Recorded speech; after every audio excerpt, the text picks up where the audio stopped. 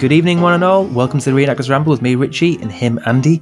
And we're here for episode 49. We've got lots of fun things to talk about in amongst the jam-packed season, which seems to have thrust itself upon us. How are you doing, Andy? I'm good, man. Cheers. 49. Can you believe we got this far without killing each other? Fantastic. We've come somewhere. We've grown through so much, and we've got, and he's the next 49 as well. You know, we'll have to have a special party, I think, for our 100th episode birthday. What do you think? No, we could do, yeah. I think we'll get to 69, then we have a party. Oh, we're lowering the tone. It's 5 to 8. We're 35 seconds into the episode. You're on beer, I'm on tea. And somehow, this should be the opposite way around. It's usually me with the filth and the tosh. Anyway, moving on. What have you been up to the last couple of weeks, Andy? We had a bit of a summer holiday break, so tell all the listeners out there what you've been up to, because everyone's been dying to know, I'm sure. Well, for my last purchase, I've now purchased a Denison smock. Thank you very much.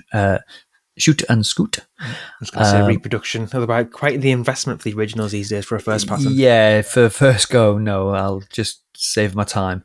37 large pack. Get that right. Dunch. I've got some Blanco.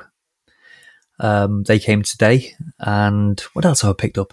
That's as far as I've got. And I'm ready to set off. I'm thinking what else I've got. Brass. I've got my brass already. I thought you said grass then. I was going to say grass. Grass. No. You don't need to take grass with you. The grass is at the events already, Andy. Oh, aye. It's like, do you know what this is like for me? This is like taking my first, I don't have a child, but it's like taking my first child for his first day at school in British reenactment senses here. Yeah, I'm looking forward to this new event, and this new event's obviously pushed us forward with some ideas for the next few podcasts and what we're going to discuss. What are we going to be doing today, Richie? In fact, no, actually, how weird am I first? How's your last couple of weeks been? Have you been up to anything? Not too bad. Haven't been to a proper event yet, but little few purchases here or there. Mayor West, Reproduction, Steve Kiddle, which is nice, one of the best one you can buy, not like those horrible rubbish ones that you get from certain other suppliers. I've been converting the Jeep back into an airborne Jeep just the weekend gone. Servicing the Jeep, change all the oils, because we've got a couple of events coming up and hopefully a nice trip to Arnhem as well. So, you know, essential preparation there on the vehicle. But no, apart from that, really, I think just the whole little and often thing that we've talked about in previous episodes, you know, a little bit of work there, just picking up bits of kit here or there, working on little bits of kit, bit of sewing. So, you know, just keeping that ball rolling, keeping it turning over. And I guess we're now fully, you know, it's our next event is just over 2 weeks away. So we're fully into that sort of that planning stage now. We're in the thick of it really now, and the prep has started, and it's time to sort of push is coming to shove, and it's time to sort of get everybody's backsides into gear and get the kit ready, the camp plans sorted, and just look forward to actually being able to enjoy an event together for the first time in, you know, almost 18 months, 2 years. Yeah. I was going to say, one of the things that I did do last week was I went and stayed in a place called Waterlooville. My sister lives on the brow looking over Portsmouth, and she lives just not far from Fort Nelson, and Fort Nelson has the most amazing stock of artillery, including the big gun that Saddam Hussein had tried to get delivered during the first Iraq Gulf War. But anyway, that is a fantastic, and it's a free museum, so anyone needs to go there. It's wonderful. But that's what I've been up to.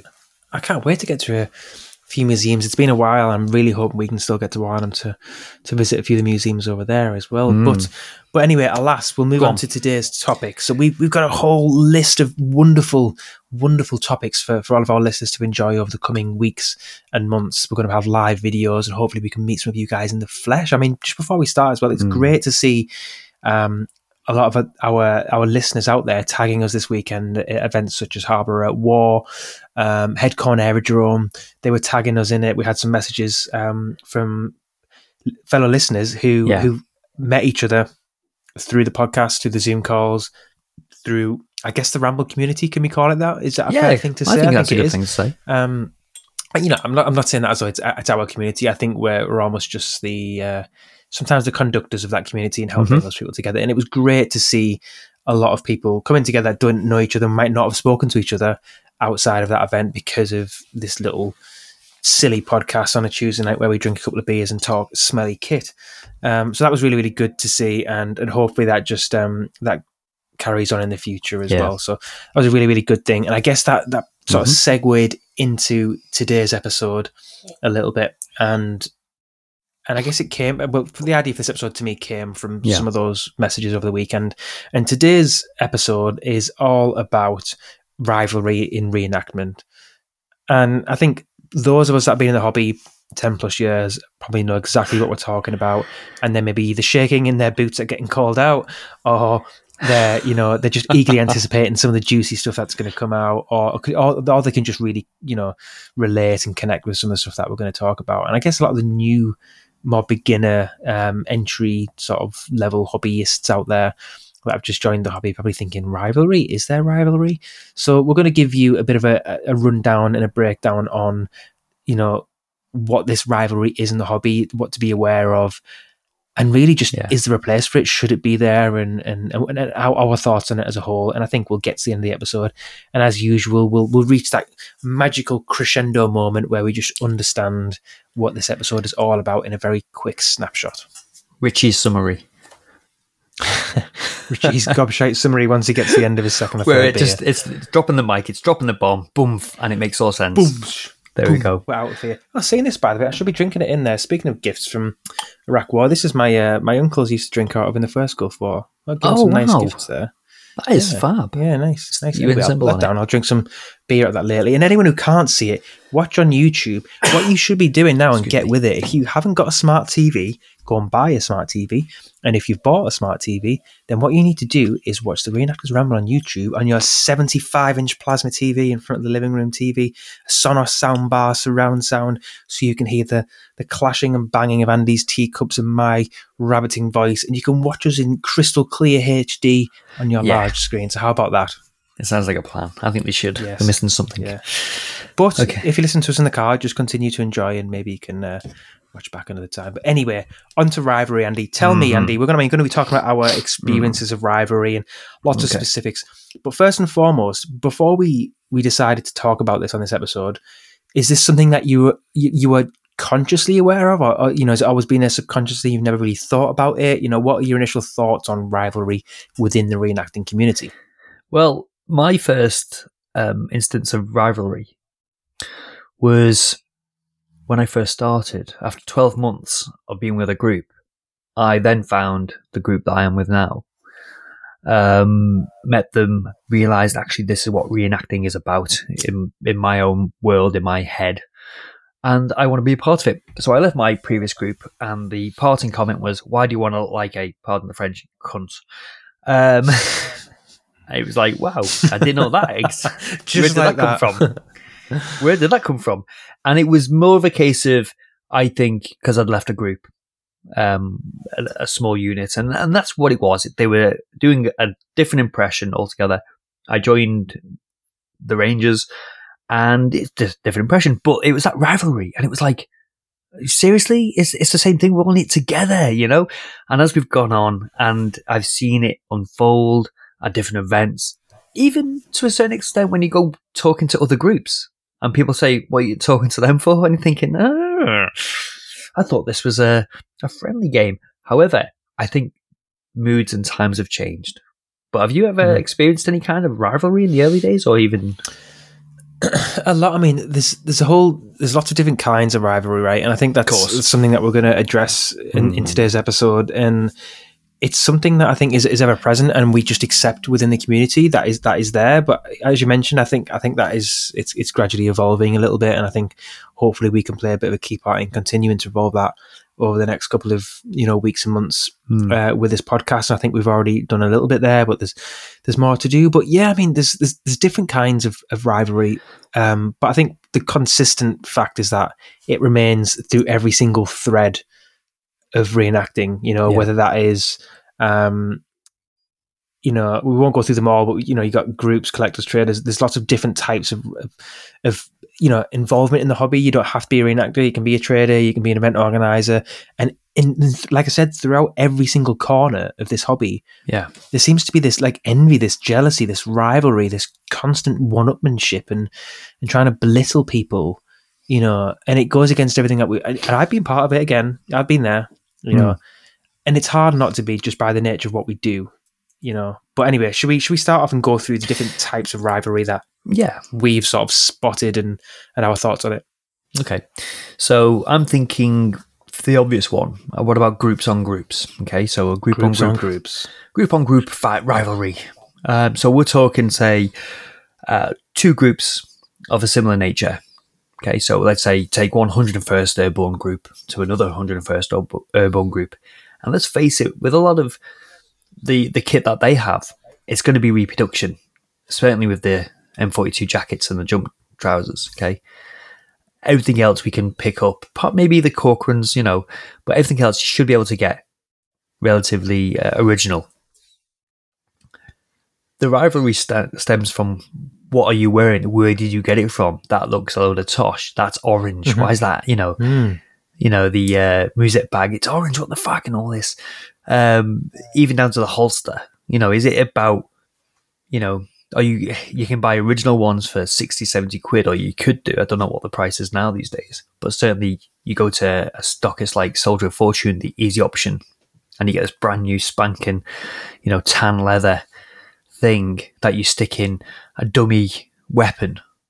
Because let's face it, not a lot of people can just afford a 1911, £1,000 worth of pistol or more these days. I've seen people put rubber dummies in.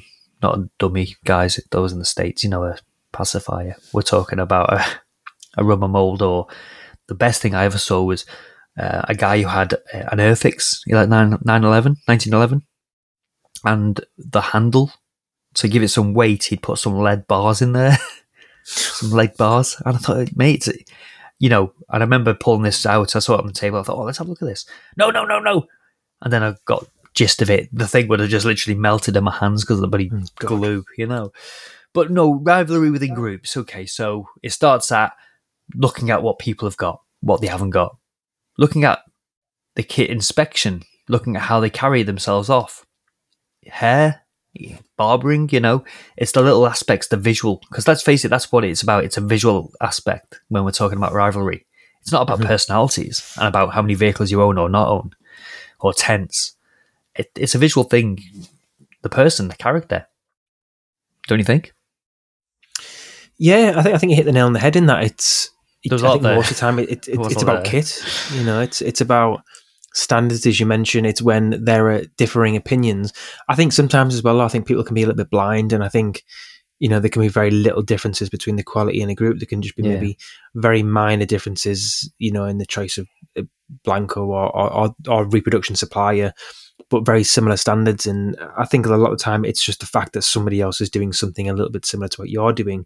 And by human nature, I think people, we're dedicated people, right? In this community, we're dedicated towards doing the right thing and the right impressions. And I think we like to think that we're more dedicated than others, or, I think it's just a continual drive of perfection. And to a degree, and it's strange how these episodes change our minds, because I started this episode with the mindset, I'm only 12, 13 minutes in here, but I started the episode with the mindset of, it shouldn't have a place in the hobby. But, as we dive deeper into it, you sort of start to think, okay, well, it's about kit, as you mentioned.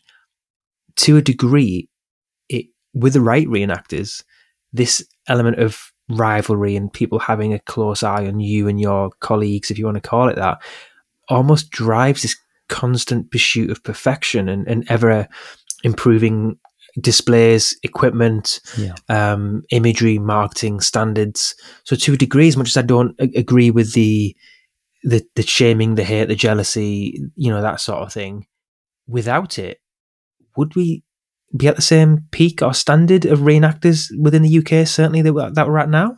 No, I know what you mean.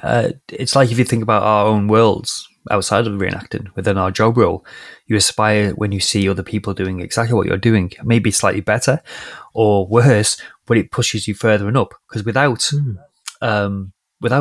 competition, what else is there? Okay, there's just you, and you need that adventure. that next step. There's a quote in my head. It'll come to me in a minute. I actually read it on someone's book tonight on the train home. It was on the back of a book, and it was a quote. It's very similar to what we're talking about. But for me, I think competitiveness and the rivalry is important. I think we need it, and it's healthy as long as it doesn't get dangerous, where you end up slagging off and it becomes an online forum of abuse through a social media campaign. Or physical. Occasions. Have you ever heard of physical?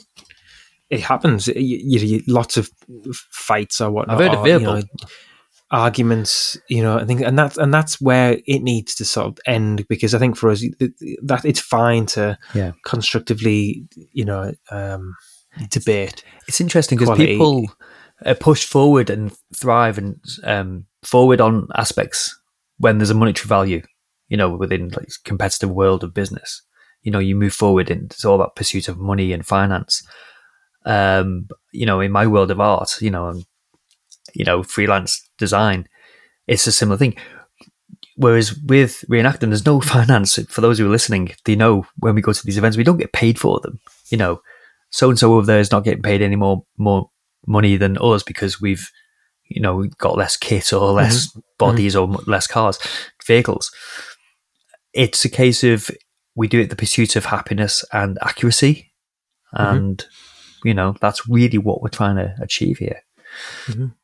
I think there's almost, you mentioned monetary there. I think a lot of it is justification for the finance and the investment that you've made, both time in money, efforts. I think a lot of it is the justification to sort of say, look at those, we are better, we've done a better effort. And it's a funny one. I think you mentioned it has its place, and it also doesn't in occasions. It's healthy, it cannot be healthy. It's just, if it's managed correctly, I think it's right. But do you think, I actually think that over the last 5, and if you look over the last 10 years, I think there's been a gradual decline in this almost group rivalry. And I think if you look at the last few years, the decline of the supergroup, as we've talked about before, the age of the supergroup where there were 50, 60, 70 members in a group, and there were maybe 5 to 10 groups in the country, has now disappeared. And we've now have groups where there are 10, 15 max in a group. We've got 40, 50 groups in the UK, potentially major groups, I would probably say.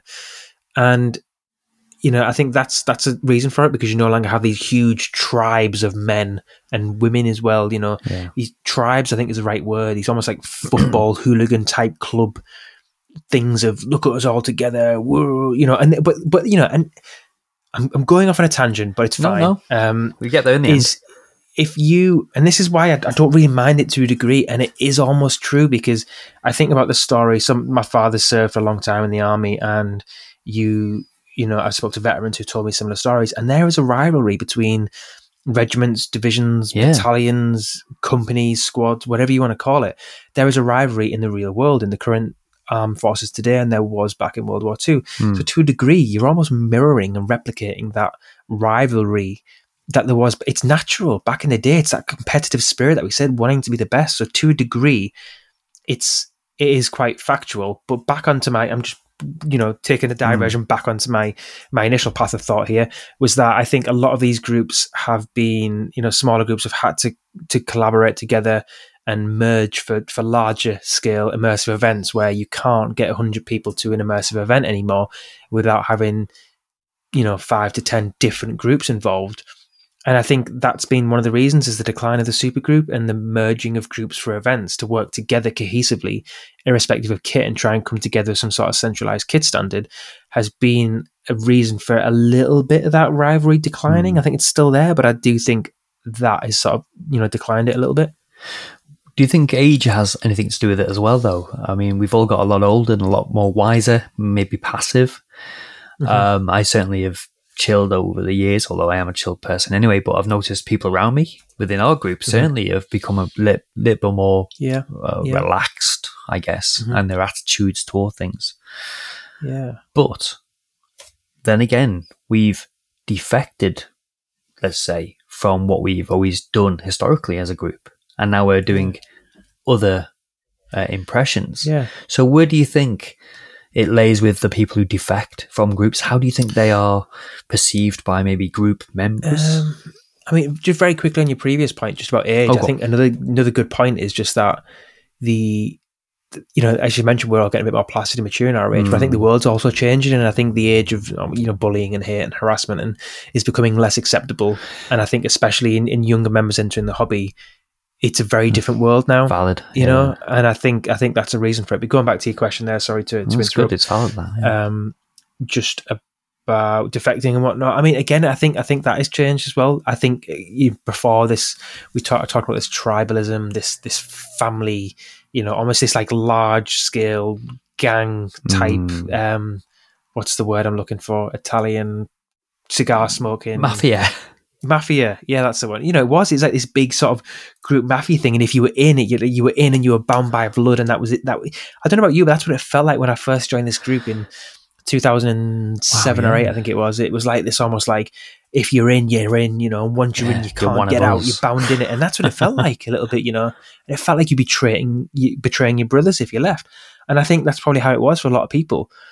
But I think as you've mentioned, as the years have gone on and our group has started to dip our toes in other things, and it's engaged people's interest outside of the main impression, I think it's become more acceptable because people have started to understand that there is a world beyond a singular impression in a hobby. Yeah. Some of our guys did one impression for 20 years. I don't know about you, but that sounds like my idea of hell. I've got about 15 to 20 impressions right now, and that's not enough for me still. I haven't even worn half of them. But that's a good thing, and that's maybe what you're saying. This is where we're progressing as a group. We are trying other things, and I think if you stay in the one thing, the one aspect, yes, that's not a problem. It really isn't. But to try other avenues, other flavors, other drinks, it is other people, spices, locations. I've just done it recently. Yeah, I've just done it recently. The first ever event I've done away from our group, and there was a lot of what's the word, trepidation, nervousness, anxiousness, meeting people I've only met a couple of times, but actually spending time with them, and then finding myself sleeping in the same hall with people in a whole different kit, although being absolutely massively welcomed. I think personally it's actually a very positive and a good aspect to actually possibly try other sides of the track.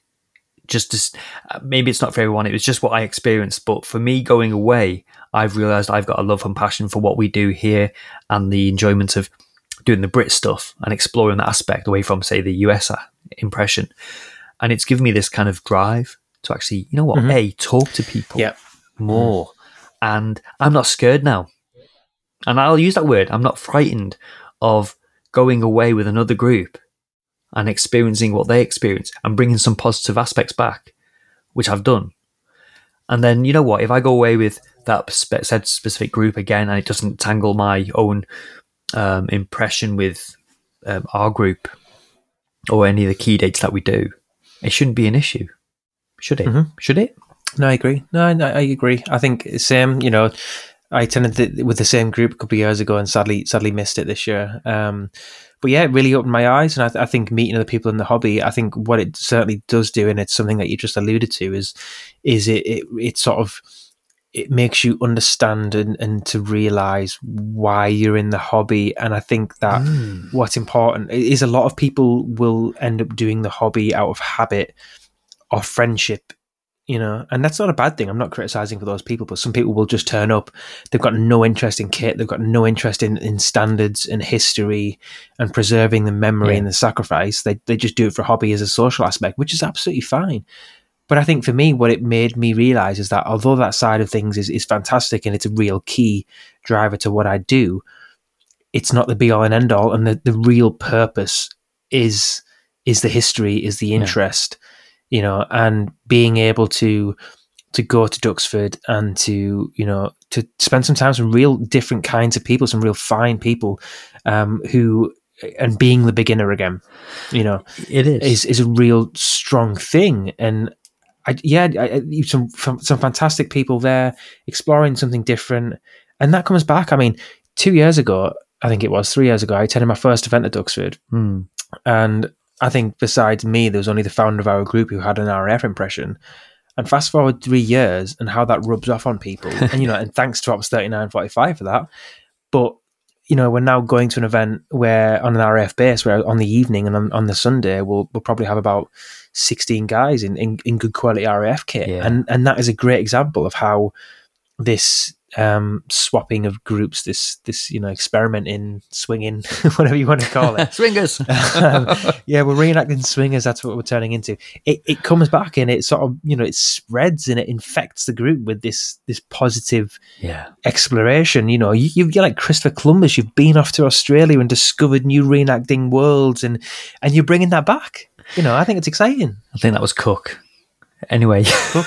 Columbus, where did he go? America? Yeah, he didn't even get there. He got to Barbados, I think, but that's another story. Well, you know what I mean. We're learning something. Captain Cook was from my hometown, so anyway, Was he? I'm really sorry, Mr. Cook. Yeah, James Cook. Yeah. The local hospital's named after him. God bless his soul. Mr. Cook, I'm very sorry about that. I should have done Middlesbrough Proud there. I'll just have to edit that out. Not Columbus, fucking I'll leave it there. Look, James Cook, anyway. Let's get back to this idea of...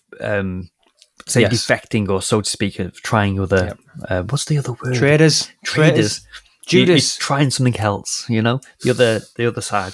And as soon as I got out of my car, I'll be honest, this is what exactly what happened, and I felt like a newbie. And you can only learn things through that inquiry firsthand. You can read about it, you can talk to people over the phone or whatever, but when you get there and people look up you up and down, they'll say, "Come here, boom, boom, boom, boom."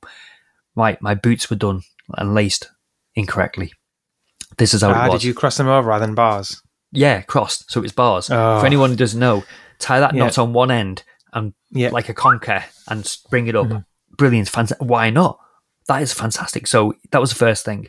Second thing was my shirt. When I ordered it, it was an ordinary airman and was told within half an hour, actually, it's not, it's an officer's. Okay. So that supplier. Which is very commonplace, as well. Dead to me, right? So I wore that actually to work the other day. It's on my Instagram account. Like a farmer. You've seen the picture.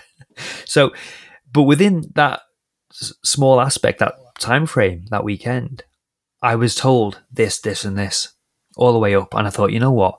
Just slight variations. The colour of my eagles on my patch, was a slight navy blue. I was told how I can deal with that in a certain manner. Just little things. It's just fantastic. And you know what? When the next big event happens in September, okay, I will be ready for it. French cuffs. Okay? If we do that. If I can go. It's all there. We just move forward, and I learn a lot from that. But go on. We do. And on traitors, so we've just been talking about that a little bit, and with this whole sort of traitor mindset as well, people have left our group, and I think there's been this, like, sometimes that there can be a bit, not always, but there can sometimes be a bitterness towards people disappearing.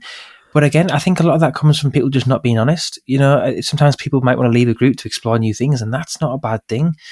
And I think when people are really honest and say, I'm moving on because I want to do more events locally, or I'm not as fussed about the, tents or accuracy. But I think sometimes, like, people are a little bit afraid to voice their honest opinions when moving on. And, for me, like, if I ever felt that I wasn't in it to do what we do with Normandy 45, I would be honest and just sort of say, listen, guys, I'm going to do my own thing for whatever reason. But I think when people sort of almost like sneak off a little bit and snake off a little, snake off's probably the wrong word, but you know what I mean? They'll start sort of doing things with different groups, and before you know it, there's just silence, like, I'm not paying my subs. I think it's almost like there's like a code, like a gentlemanly sort of, chivalry bowing out code there. Yeah. And it's a bit like, if you don't follow that code to a degree and be honest and just be upfront with people, then I think people can sort of feel a bit bitter towards those people. And we mentioned off air, sometimes it can almost be like, oh, well, what are you speaking to so and so for? And even people's personal, if let's just say you've got a personal issue with another person who used to be in the group, I might not have ever met them before, but I could be judged for speaking to that person. Do you know what I mean? And it's a little bit odd, and I think that's something that we just need to eradicate. If you've got beef with someone, cool, but that doesn't mean that the whole group needs to have beef with them. Yeah, I think we've had obviously some sticky situations, and I'm sure, and I've heard of other groups having them, because we're all human at the end of the day. We all have our own opinion, and we're all very different characters. And when you get 20 lads around a campfire and a few beers, you know what I mean, to keep things settled, things can get a little bit heated, discussion wise. I've got close to some of the guys in our group, and then all of a sudden they're not there, and it's not a case of they've been kicked out or they've just left because they've started their own thing. And I felt treacherous by walking over to their camp and having a chat with them, and felt really odd that I'm sat around their fire for half an hour and feel like I've got to get back now, guys. I'll see you later. And that's strange, isn't it? Yeah, right. It's a strange thing. We're all in it to win it, and do you know what? It's an odd feeling, but then there is a loyalty, and that's where we get to it. Do the groups that we belong to, is there a sense of loyalty? Do we harness that sense of loyalty? How do we perpetuate that loyalty? How do we keep going? Because let's face it, as your family, your dad, his unit, there is a camaraderie within that unit. I know from my own little personal experience in that short time that I was in that TA unit, that camaraderie, the flags, the battle orders, everything else, you're in this and you're part of this brotherhood. That's actually the patch, it's the brotherhood. And I think within certain units, certainly with our Normandy 44, there has been a massive camaraderie and brotherhood aspect to it. It's been snowballed, it's perpetuated. And like you say, when you're in that gang, that group, that mentality, you are part of that unit. And there's nothing more. And let's face it, we've all done this. And I'm sure there's listeners out there who know what I'm talking about. Pickering. You get ready for that evening bash in Pickering and you're walking down to the bars or whatever in the village, and maybe 5, 2, 10, 20 of you, and you're all in the same kit, we're in that same patch on that shoulder. There is a football mentality to it. There is a tribe. There is, yeah. And you can't get away from it. No, I know. I think a lot of it is personally, and I think this might change post COVID, but I think there's been a lot less of that rivalry and that stigma, and I think there's a couple of reasons for that. I think the fact that events haven't been present, so as you mentioned, that physical display of almost that there's that unit, everybody wearing the same thing, uniformity, which can feel threatening, hasn't been there. And I think the virtual world, as we've talked about many times on the podcast, has been a real key reason for people becoming more supportive of each other, getting to know the people, speaking. And I actually think that we've spoken to people, members of the community that aren't in our group, more so than people in our actual group. And I don't think, if you go pre-2020, have you ever spoke to people outside of the group in the community more than people in your own group? Never. I don't think that's ever happened. And I think in the last 18 months to 2 years, it's, that has just been the case. You've spoken to more people. I don't know about you, but I must know 5 times more people in the hobby after the last 2 years than I did before it. And I think that's a reason for it. I think so. I mean, I'm quite an insular person. And Normandy 44, our group, have been the brothers that I've always known. And the people who've entered it, I've known them. People who've exited, I've known them. I've never really conversed with people, and I've got quite a lot now on my own Facebook and social media accounts that I don't converse with. And this podcast, this Reenactors Ramble, has actually helped that. It's helped me come out of my shell and message people.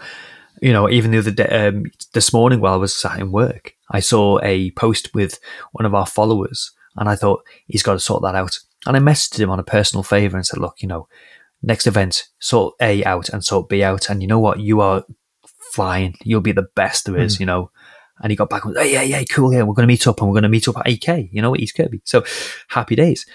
But it's just little things like that. I've never spoken to people as I have in the past 2 years, as I did before. And I like you say, I've come out of my shell, and I'm really bad for names, and I when I meet these people, I'm going to go, oh my God. But I met Elle and Stuart, who we interviewed a few months back. I met them at Duxford, and I went straight over and said, hiya, I'm Andy. And we had a good chat, and it was lovely. Yeah. Mutual Whereas previously, respect. like I think I mentioned actually on the podcast how I would see Stuart and Elle on the flight line, and we wouldn't even say hello. I knew who they were. Yeah. They might not have known who I was. I'm not sure, but we didn't say hello, But whereas now, so different, and I can't wait to get to the next event and just socialize, just speak to people, and I think it will be a total different mentality of just, instead of almost looking over and cursing and grimacing at the other groups, it's going to be a case of, oh, hi guys, like, nice to meet you, how are you doing?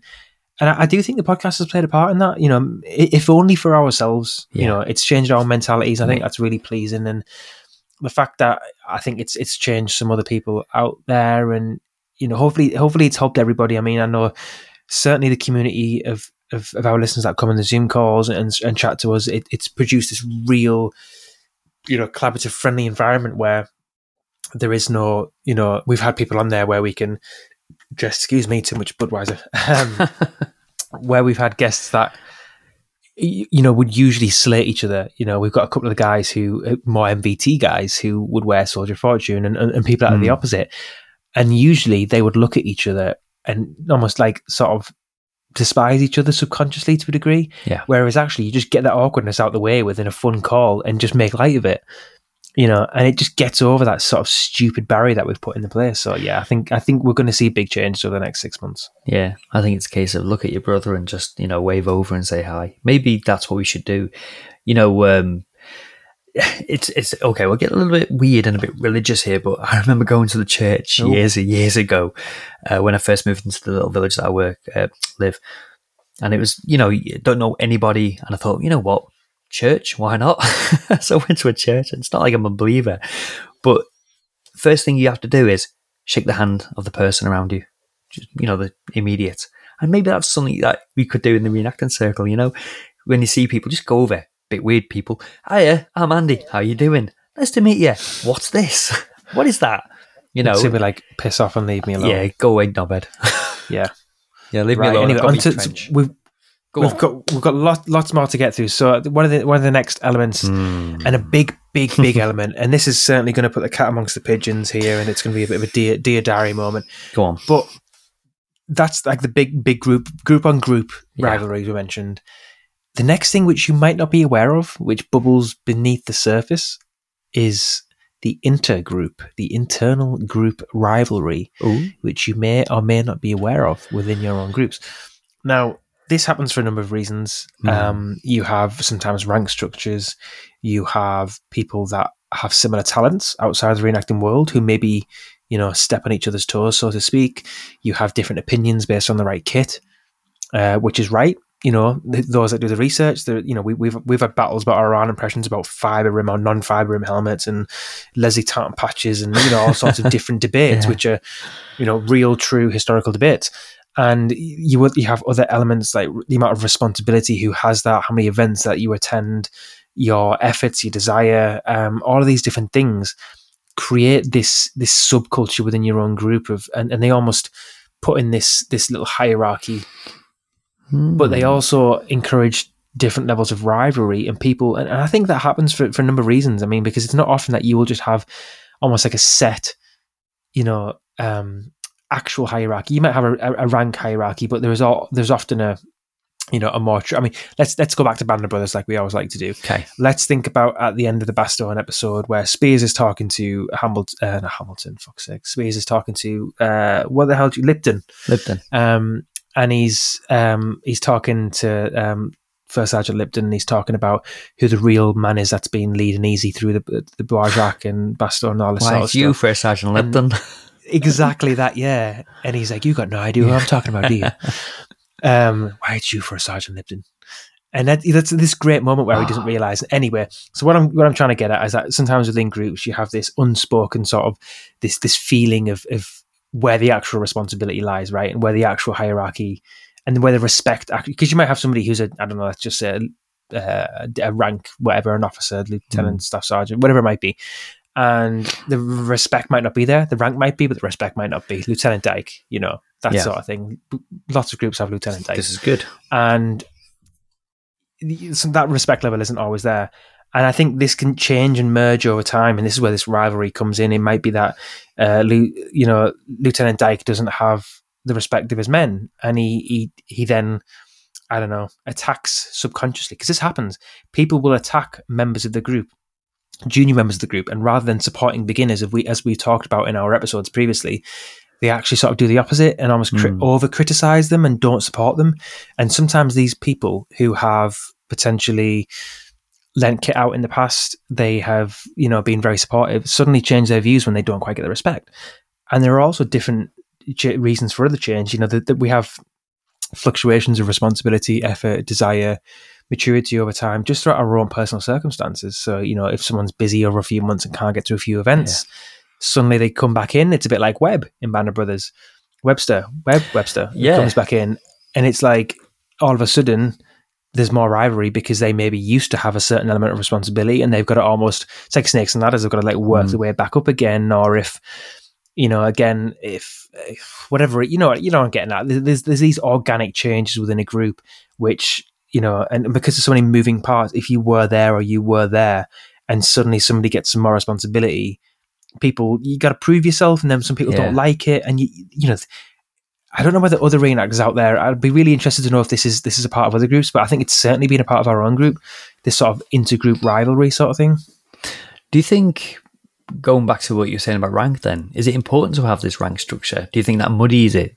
Because, going away only at Duxford, making that, because that's the only events I've done this year in the past 2 years, I didn't see any rank structure. And I know when people get a rank structure within our group, and we've known it for many years, we've been here for many years and nowhere else for many years, you get it based on a lot of different aspects. And that is participation, knowledge, I guess, what you can offer, what you can do, and not who you are, but certainly it's about that respect. The people who've moved up in the ranks, and including myself, I've been in it consistently, and that's what I've been about, consistency. I've always been there. But in my everyday role, I don't want to be leading a lot of things because I do it every day and I just want to break. So really, do people come away just to have an escapism, or are they expected to then be that role or do that thing or be a certain type of person? Maybe they're not. Because let's face it, if you get promoted, and you could be promoted above your, above your personality.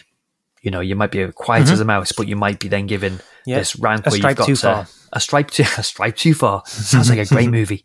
Straight to video. Yeah. I just think sometimes I've noticed within structures externally, I've watched this and I've seen it happen. And I've also watched it in our own group, a stripe too far. I've always had the respect for people within our group who've been promoted. And they've been promoted on merit, and I've always quite enjoyed that idea.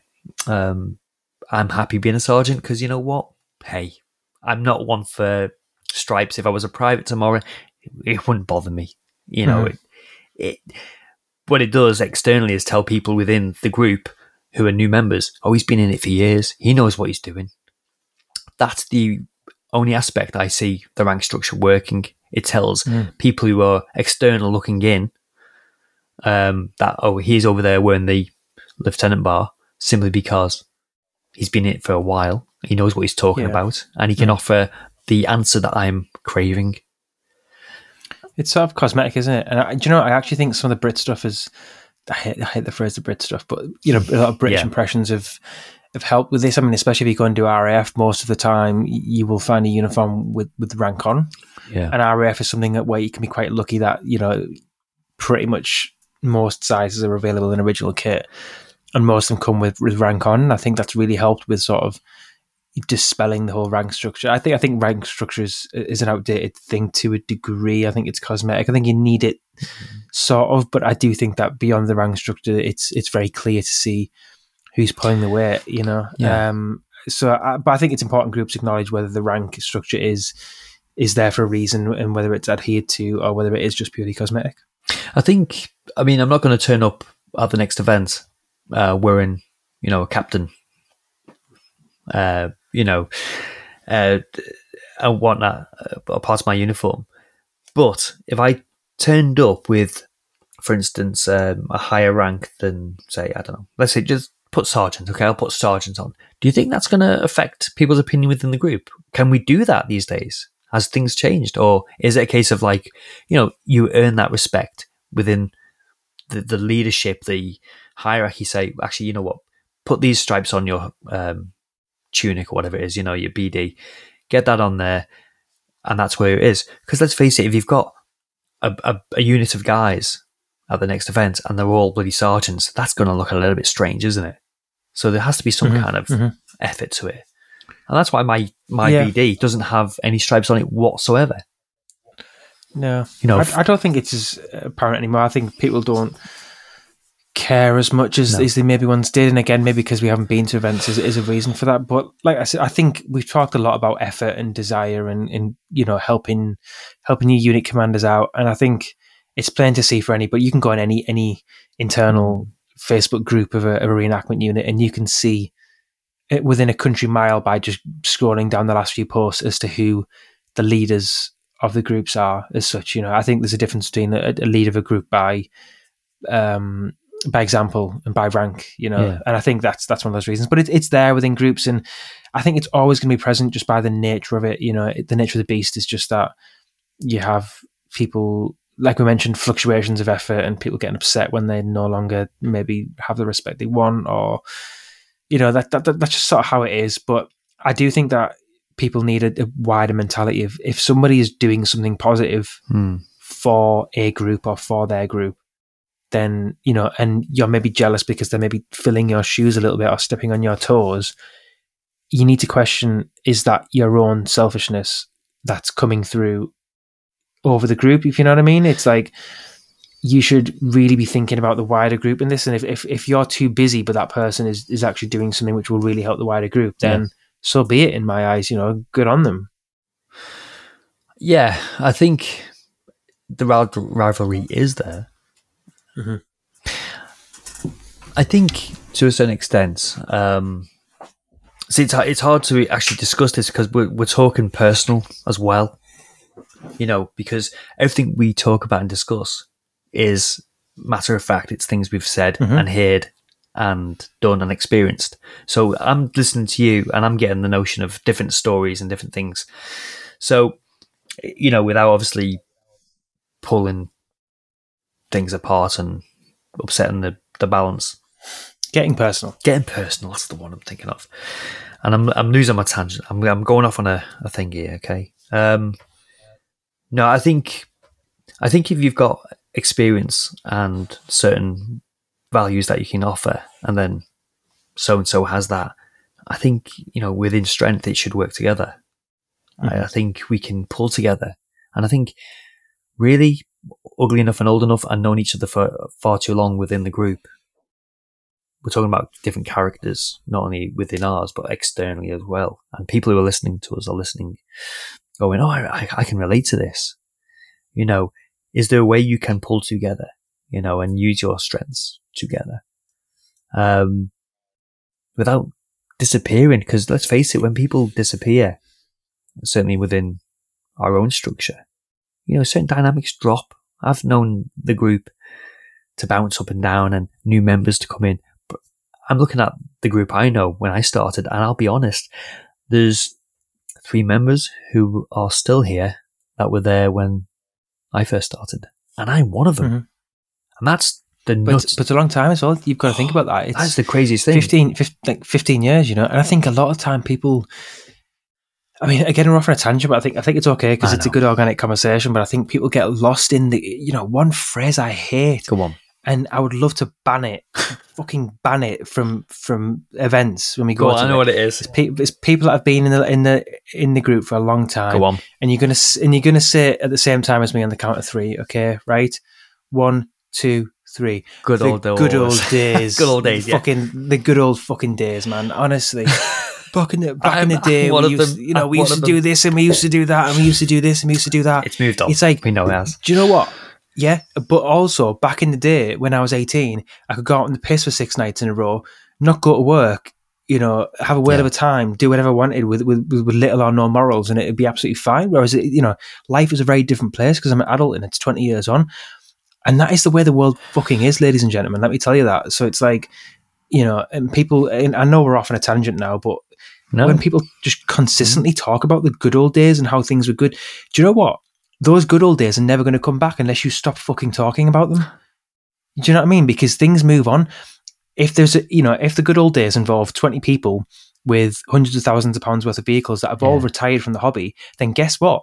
Those days ain't coming back. So he's a thought, make your own new good old days by putting the effort in. Think about what was good and take the lessons from that and move them forward instead of just reminiscing about, it's great to look back nostalgically, but don't use that as a reason for, we had a comment the last couple of weeks about how at an event there was only 16 people going. And I'm like, do you mean there's only 16 people? Yes, at one point we got 60 people there. But you find me one group, not many groups together, but one group that could get 60 people together at an event now. It's impossible. It doesn't happen. So, yes, stop talking about the good old days and start making good new days. Well, they say nostalgia is the biggest liar. You look on the past and go, oh, remember, I think, Sunscreen, that was a great song. Yeah, listen to that. When taxes were lower, people were responsible, politicians were honourable. It's a load of bollocks, right? We look at the past and with nostalgia. You're right. We've got the future, and you know what? I'm in it to win it. Okay, I've changed my wardrobe. I've got different things happening, and I'm glad I am. And will I do American Embrace again? it. You know what? I might do. It's not a no-no, but certainly I'm embracing what I'm actually learning right now and enjoying doing my own thing. So within our internal structures, we should get hold of each other like in some kind of can and pull each other together. Yep. Do you like that narrative? I think you're right. Canning. We can. That's what we'll say. We can make the world a better place. There we go. We should be politicians. Anyway, I've lost my track of thought again. But what I was just trying to say is that I think, we're old enough and wise enough to accept that. You've just sort of alluded to it. You've gone into this new world. You're doing new impressions. You're not as concerned with something that you've done for 15, 20 years. And we just have to have the ability to accept with grace that some people still really like doing that thing that we've done for 15, 20 years, and some people don't. And, there is no right or wrong. If you want to go and do German or Italian or British or Swahili or whatever you want to do, right? Fine. Go and do it because life's too short. Go and do what you love doing because that's why we're here. It's a hobby. Go and do what you love doing. And you cannot belittle or criticize somebody for doing what they love in a hobby, which is, let's be honest with you, not very... For such a small hobby, we don't explore the full world of it. We find a group that we're comfortable with, and we sort of we do that, or we what I'm getting at. We don't explore it, and I think how can we criticize people for just exploring different elements of the hobby? So let's just be a lot more accepting of people, whichever way they want to go. If people want to go off, and that means that a group goes in a different tangent, and you don't like it, I tell you what, then go find a new group. Simple as that. Because you can't hold back a group for the fact that you don't want to do something and other people do, so if it's not right for you, then just move on. And that's not me being critical of those people. It's just sort of saying it's not right for either party at that point. So just go and find another group, and let's just hope that there's no rivalry beyond that, and you can still be friends, because ultimately nothing has changed. You might be camping, sleeping in a different part of the field with a different group of people, but that doesn't stop your friendship. I think the summer is coming up, and for me, not to summarize anything just yet, you just said something and it just light bulb moments click. And it's a case of some people leave groups because they're bored with what they're doing, or they might want to try a different impression.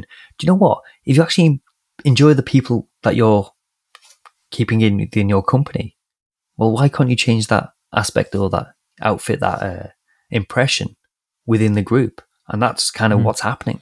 I think people have got bored. They've realized they want to educate themselves within different factors and areas, which I certainly am really happy about and dedicated to at the moment. And by doing that, I'm still around you. I'm still around so-and-so and so-and-so, and new people coming into the fold. For me, I think if you enjoy being around the people, but you're a little bit bored and you want to experience it, like, let's face it, we're all getting older. Before you know it, you're going to look a little bit unfit and a little bit wrong in that kit. Do you know what? Do it now. Do it within the groups. Exactly. Agree. So stop being so sensitive, everybody in the hobby, about friends trying new things, about people trying to move your group forward, about, other people coming into the impression, other people doing the same unit. Here's a thought, like Rome wasn't built in a day. I look at Green Howard Reenactors, I look at other units that are close to my heart, and I can be hypercritical of those groups. But maybe I need to sometimes, I think we need that hypercriticalness that we've mentioned to drive people for improvement. But secondly, give them an opportunity to reach those heights as well, because it, doesn't come overnight, especially in a group. As we know, we've talked a lot about how, it's trying to get people to reach kit standards can be quite difficult. Now, imagine trying to start a new group. Like, what do? Do you just have, here's new group. It's called World War II Reenacting Group Limited, and current membership is just you, and your kit standards are so high that you can't get a second member. You might have to lower the bar initially to get people in, to then raise it up again. Train. So Rome wasn't built in a day. So as much as we have to be critical and supportive of people, you sometimes need to hold back potentially a little bit as well. And I think finally for me, I just want to mention about there's, even like in the collector's world, there's a little bit of one-upmanship in this hobby. Yeah. And that one-upmanship can sometimes be about accuracy or buying the best thing, and there's examples out there. You see it on Instagram daily. Somebody has, and I can look around my room now and see things that I've bought that I've posted on social media, and someone's gone, "Did you know that's wrong? Did you know that's wrong? But it's not a so-and-so, is it? But it's not a so-and-so. I've got one of these." And rather than just saying, "Congratulations, you've bought your first Bren gun or officer's cap, flying helmet, goggles, and whatever it might be," right? Yeah. Those are all things that I've looked at, that I've shared, and people have gone, "Well, it's not a fucking 39 dated so-and-so, is it?" No, it's not. But I'm also really happy with it. So stop one-upping because you've got something which is slightly more, I don't know, more well thought of in the hobby, and just be happy for people. Well, I went with like... No, it's when I went away and made that comment online, and I'll hold my hand up, and it was a case of no one's going to pull me up on anything. I stood there. I was pulled up on 2 things. So, It's a case of you've got to get out there and learn it on the field. And you know what? That rivalry, it can be healthy and it can be fun. You're right. I don't think it's actually predominantly an aggressive thing anymore. I've not seen it for a long time. And I know we've been on lockdown, but I haven't seen it in my face. I've not heard of it about it. Maybe other people can message us and say, guess what? It's alive and well in Basingstoke. I'm only kidding. I don't know anyone in Basingstoke. I'm not talking about anybody. Anyway, but yeah, it's been a good 57 minutes and 18 seconds. This it is. I've enjoyed it. I feel invigorated. Do you know what? I started reliving my youth. I started skateboarding a week ago as well, and just reliving my youth. No, I'm telling you right now, though, like, I feel so peaceful right now. And maybe I've had a few beers, but it's like, that is great for the mental health. Like, you just think about that. The reenacting thing for me, I've been so busy in my mind this last week in restoring ammo boxes and jerry cans and servicing the Jeep and fucking skateboarding at 32 years of age. And doing all of these things that, like, this little and often thing, I just feel so peaceful. I hate to harp back to mental health, but we've talked about it a few times on episodes, but it's the hobby can be really good. It can be bad for you sometimes, as we've mentioned here, but I think it can be really good for you as well. And I think this is just another reminder to people out there that, just be kind, just be nice, and this whole rivalry is important, as we've mentioned, to push people on. It can break people and it can make people leave the hobby as well. And ultimately, we want this to be a collaborative, friendly place. Yes, inclusive, equal place for people to be involved, whether, whatever gender, creed, race, town you're from, whatever it might be. We want this to be a good place for people. And I think just be mindful of your impact on people's, you never know what somebody else is going through, do you? Ultimately. And as I mentioned there, there's some of my purchases I've broke the bank for at the time, to do that. And you can be, I can be very sensitive. I be overwhelmed with the purchase, and all it takes is for one respected person to put a belittling comment or a downbeat comment on that post, and you sort of, to a certain degree, just devastated as well. So less of that. But yeah, it's been a really good hour, Andy. I've really enjoyed that. And I've just thought it's actually coming up by the time that we see each other in a few weeks' time at our first event. It will be almost 2 years to the day since I saw you. It will, won't it? It will. Oh my God. Victory Show 2019. That is what this hobby has done to us. But this is also what the podcast has done, is brought 2 friends that don't see each other, haven't seen each other 2 years, on a call every week to discuss the things that we love. Yeah. So, yeah. Well, maybe we could do a Ooh, long-awaited Zoom this week. Possibly. That could be pretty good. That could be pretty fun. Well, we've got things Definitely. coming up on the next episode, number 50. Number 50, if it pulls off, we've just got to confirm it this week. If we pull it off, it's going to be a fun one that can involve everybody. And I say that because what we're going to discuss, everybody will have seen or know and have an opinion about. And it's going to be a foursome, I believe. Oh, it's a foursome. Where's it? I'm sure you started the episode with threesomes or something, and now you're back onto foursomes. Oh, just innuendo. It's disgusting. Talking about nice things. Or, oh, for God's sake, seriously. Okay, talking about... you were talking about things... God. I know. Oh, what I mean is... Disclaimer. You were talking about mental health. Purchases. I looked outside Okay, and I thought, it's quite a nice evening. We've got cloudless sky over here in Crosby, and I'm thinking about going out in the open top for half an hour. Just riding around with the high beams on, because I live by a load of winding country lanes, so I might go out in a bit and just see what happens. Get my scarf on. That'd be very nice. Very nice.